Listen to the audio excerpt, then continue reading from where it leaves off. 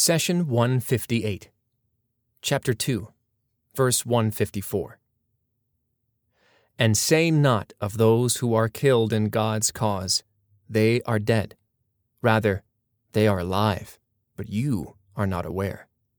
Chapter 2, Verse 154. In the previous verse, Allah highlighted the tools that help us face life's troubles. Through prayer and patience, the believer can be in God's company, strong and steadfast. In this verse, Allah informs the believers that the opponents of faith will use all the resources at their disposal to put the believers through severe afflictions. These hardships will not only threaten wealth, but they may go as far as putting lives at risk. Being killed is the most severe calamity that can befall a person.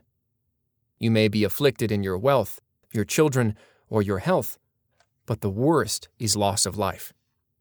God says in the 106th verse of chapter 5, "Let there be present among you, at the time of making the will, 2 just persons from among you or 2 others from among the outsiders, in case you are journeying in the country, and the calamity of death overtakes you."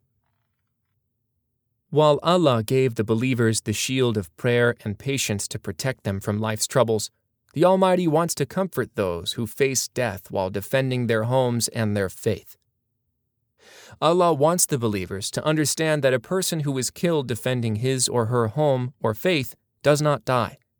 In fact, he or she is immediately granted a better life in which there are countless blessings.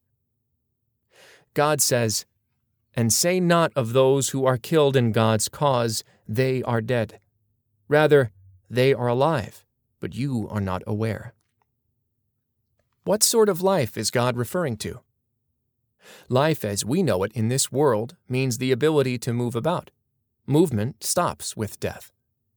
As for the one who is killed in God's path, movement will never be taken away.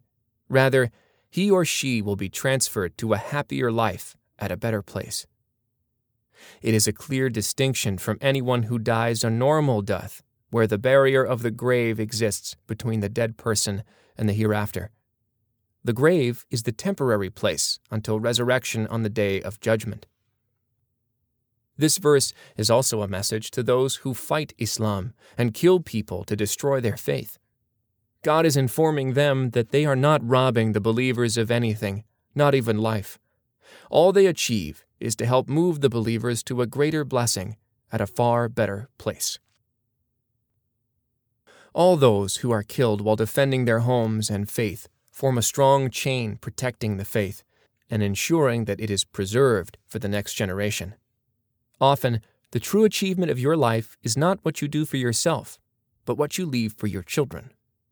Similarly, those who lose their life to preserve the most precious gift, the gift of faith for future generations, will earn great rewards from their Lord.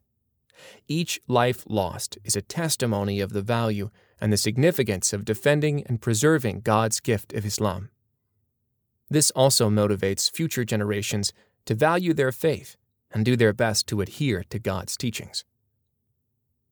While you may see the deceased before your eyes, still and lifeless, just like any other dead person, God wants you to know that whoever dies in His path is alive with God and is transferred from the worldly life to the hereafter immediately. This is concealed from us, as God describes, "Rather, they are alive, but you are not aware." God says in another verse, "And do not think of those who have been killed in God's way as dead. They are alive with their Lord, well provided for." Chapter 3, verse 169. How can this be, you may ask? This should be easy to understand. Not all life is matter and material. Life is consciousness. When you sleep, you go into the world of dreams and may experience events that feel real to you at that time, although all those around you see you as deep asleep.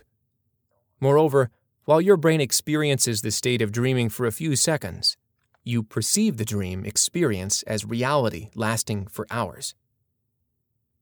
In another example, a patient who is undergoing heart surgery is given anesthesia. then his or her heart might be stopped to perform the procedure. In this case, life is preserved, while the matter and flesh stop to function and do not feel any pain. In fact, Allah wants you to understand the issue of death and resurrection based on your understanding of sleep. He says, God takes the souls of the dead and the souls of the living while they sleep. He keeps hold of those whose death He has ordained, and sends the others back until their appointed time.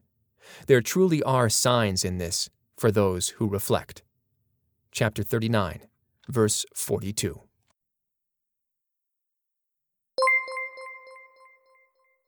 The messenger said, My Lord, my people treat this Quran as something to be ignored.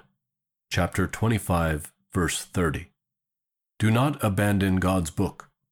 Please take a moment to subscribe and to share with your family and friends.